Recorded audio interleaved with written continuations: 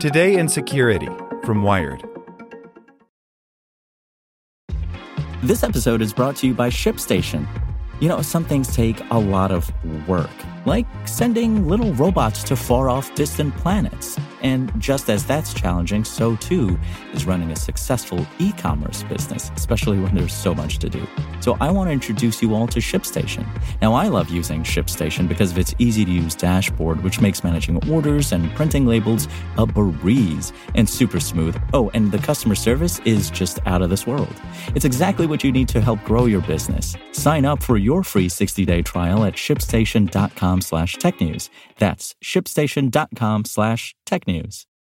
Want to learn how you can make smarter decisions with your money? Well, I've got the podcast for you. I'm Sean Piles, and I host NerdWallet's Smart Money Podcast.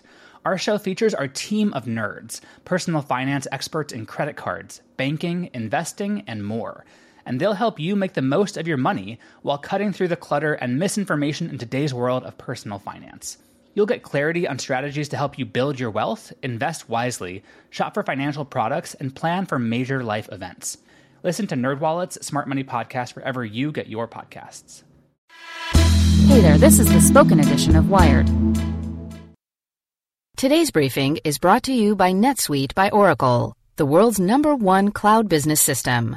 NetSuite gives you the visibility and control needed to make smart decisions and grow with confidence. Save time and money, and gain agility and scale by managing your company's finances in one place, in real time, from your desktop or phone. Start today. Right now, NetSuite is offering valuable insights with a free guide, 7 key strategies to grow your profits at netsuite.com/wired. Get your free guide at netsuite.com/wired.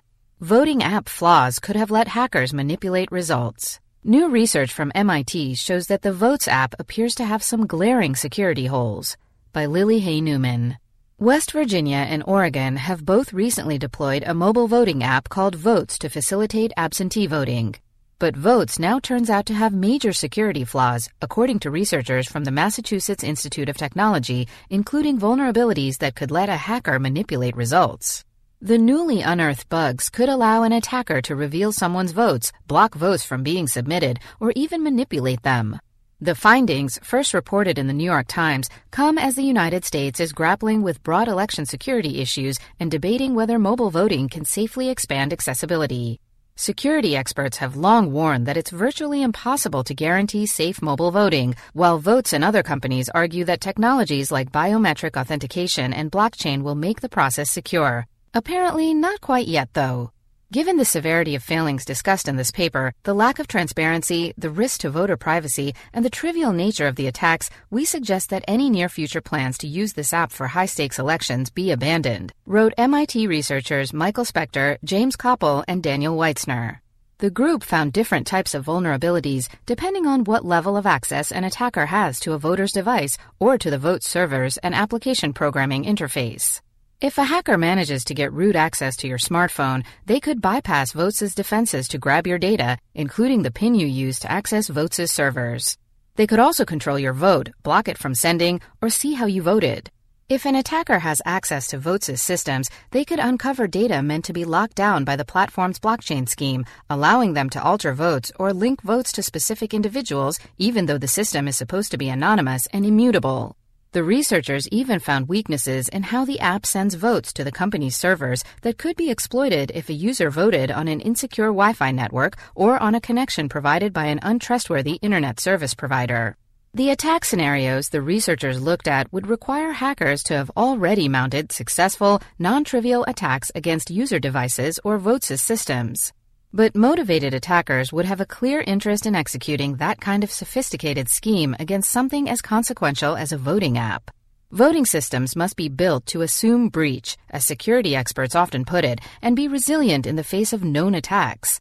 And the research underscores that vote security is ultimately only as safe as the platform it runs on, which is not especially reassuring. While the MIT researchers have produced the first substantive analysis of vote security, others have previously raised questions about the app's defenses and architecture. A common criticism has simply been that its methods and systems lack transparency, making it impossible to tell whether the app delivers on its security promises. In a November letter to the Department of Defense and National Security Agency, Senator Ron Wyden of Oregon asked the agencies to conduct audits of Voatz's systems. While Voatz claims to have hired independent experts to audit the company, its servers, and its app, it has yet to publish or release the results of those audits or any other cybersecurity assessments, Wyden wrote. In fact, Voatz won't even identify its auditors. This level of secrecy hardly inspires confidence.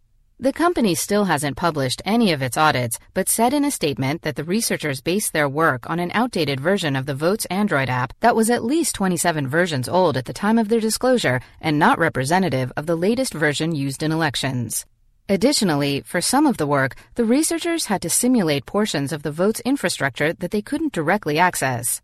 The company says this means the findings do not accurately reflect their infrastructure, and that if the researchers had done their work through Voatz's bug bounty program, run by HackerOne, they would have had access to the current app and even source code to complete a more accurate assessment. It is clear from the theoretical nature of the researchers' approach, the lack of practical evidence backing their claims, their deliberate attempt to remain anonymous prior to publication, and their priority being to find media attention, that the researchers' true aim is to deliberately disrupt the election process, to sow doubt in the security of our election infrastructure, and to spread fear and confusion, the company said in its statement. Voatz flatly denies that anything from the researchers' findings represents a vulnerability that could have been used to alter voting results. The researchers dispute many of these assertions, though. They say that they assessed the version of the Voatz app that was available in Google Play in early December, and that since then the company has done 5, not 27, updates to the app, according to Google Play's logs. They add that none of those 5 sets of update notes include any indication of security or architecture changes that would potentially negate their findings.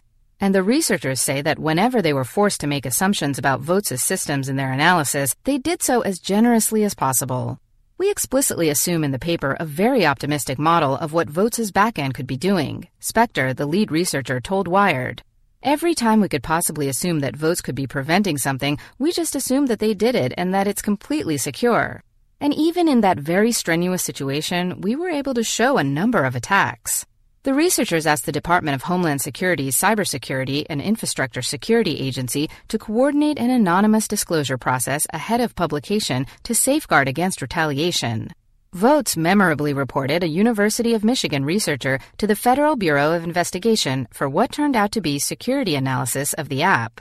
When researchers recently contacted CISA to report vulnerabilities in mobile voting technology, we quickly shared this information with both the vendor and the state and local election officials who plan to pilot or use this technology during the 2020 election cycle, a CISA spokesperson said in a statement.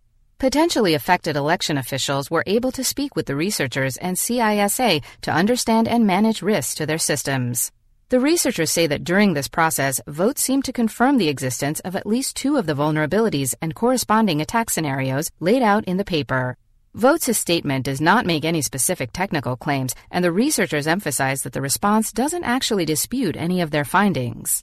Security researcher Kevin Beaumont, who has found and pointed out bugs in Voatz's systems in the past, says that the findings from MIT don't surprise him. Voatz has been trying to bury researchers in NDAs to stop findings going public and reported one person who went public to the FBI, Beaumont says. Elections are serious stuff. There is no place for non-disclosure agreements and false audit claims in something this targeted. It's difficult to know how Voatz is getting signed off to be involved in elections when their credentials appear questionable at best. Though more research into the Voatz app is needed to fully understand the reality of the platform's defenses, the MIT research speaks to the pressing need for transparent, auditable voting systems, a point researchers have also strenuously made about existing in-person voting machines. I think the research raises enough red flags to ask what Voatz is actually doing to protect your vote, says Matthew Green, a Johns Hopkins cryptographer who viewed the findings ahead of publication. People shouldn't have to reverse engineer an app to answer these questions. Democracy requires a lot more transparency. Want to learn how you can make smarter decisions with your money? Well, I've got the podcast for you. I'm Sean Piles, and I host NerdWallet's Smart Money Podcast. Our show features our team of nerds, personal finance experts in credit cards, banking, investing, and more. And they'll help you make the most of your money while cutting through the clutter and misinformation in today's world of personal finance. You'll get clarity on strategies to help you build your wealth, invest wisely, shop for financial products, and plan for major life events. Listen to NerdWallet's Smart Money Podcast wherever you get your podcasts.